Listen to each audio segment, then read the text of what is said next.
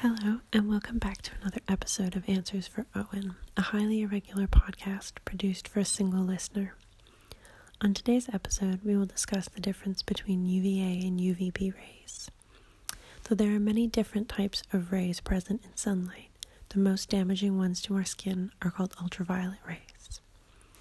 UVA and UVB rays are the most basic type of ultraviolet rays that can reach the Earth's surface.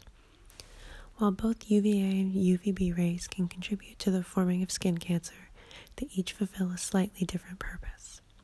UVB rays play a stronger role in the cause of melanoma. UVA rays can also contribute to skin cancer, but they are most closely associated with premature wrinkle development as well as other premature skin aging changes. Sun cream is most effective at combating the effects of UVB rays.